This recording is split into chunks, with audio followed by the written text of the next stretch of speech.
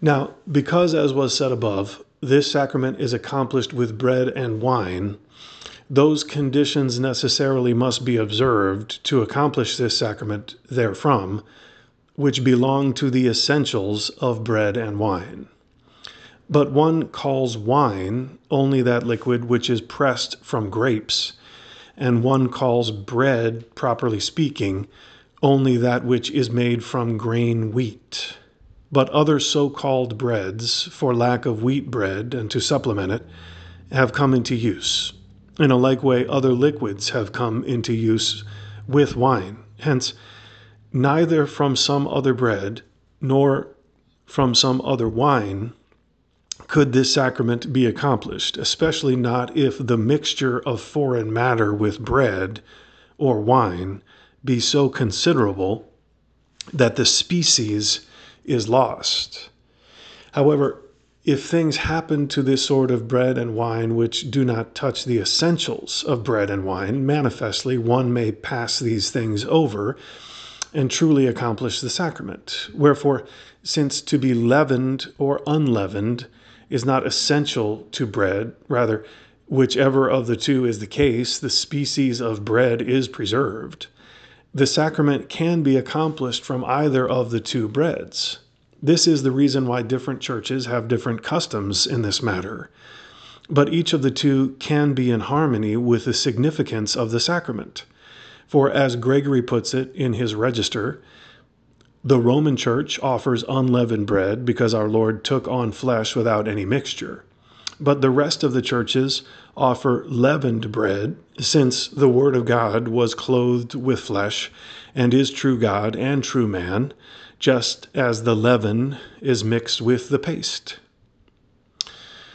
Nonetheless, there is greater harmony with the purity of the mystical body, that is the church, of which there is also a figure in this sacrament, in the use of unleavened bread. As the apostle has it, Christ our Pasch is sacrificed. Therefore let us feast with the unleavened bread of sincerity and truth. Thus does one exclude the errors of certain Greeks who deny that this sacrament can be celebrated with unleavened bread. And this is even clearly destroyed by the Gospel's authority. For we read in Matthew, in Mark, and in Luke that on the first day of the unleavened bread, our Lord ate the Pasch with his disciples, and at that time instituted this sacrament. Now, since it was not permitted by the law that from the first day of the unleavened bread anything leavened be found in the homes of the Jews, which is clear from Exodus 12:15, and since our Lord, as long as he was in the world, kept the law, clearly he converted unleavened bread into his body and gave it to his disciples to receive. It is stupid, then, to attack in the use of the Latin churches what our Lord observed in the very institution of this sacrament. For all that, one must acknowledge that some say he anticipated the day of the unleavened bread with his passion so near, and then used leavened bread. Indeed, to support this, they rely on two things. First, there is what John says, that before the festival day of the Pasch, our Lord celebrated the feast with his disciples, and at this feast consecrated his body, as the apostle tells us.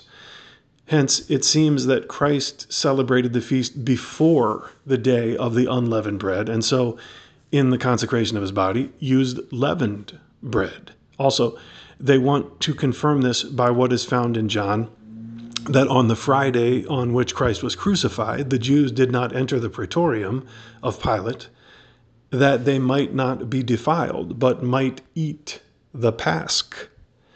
But the Pasch is called the unleavened bread. Therefore, they conclude that the feast had been celebrated before the unleavened bread.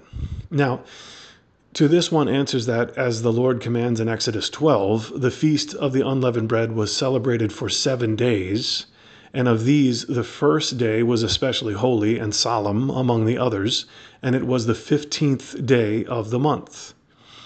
But since among the Jews the solemnities used to begin on the preceding evening, They therefore, on the evening of the 14th day, began to eat the unleavened bread, and they ate it for 7 days following. And therefore, we read in the same chapter, the first month, the 14th day of the month, in the evening, you shall eat unleavened bread, until the 21st day of the month in the evening. 7 days. There shall not be found any leaven in your houses. And on the same 14th day in the evening, they used to sacrifice the paschal lamb.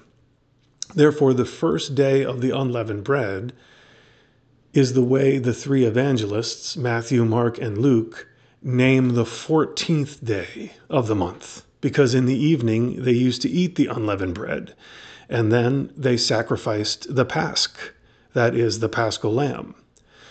And this, according to John, was before the festival day of the Pasch, that is, the day before the 15th day of the month, which was the most solemn day of all.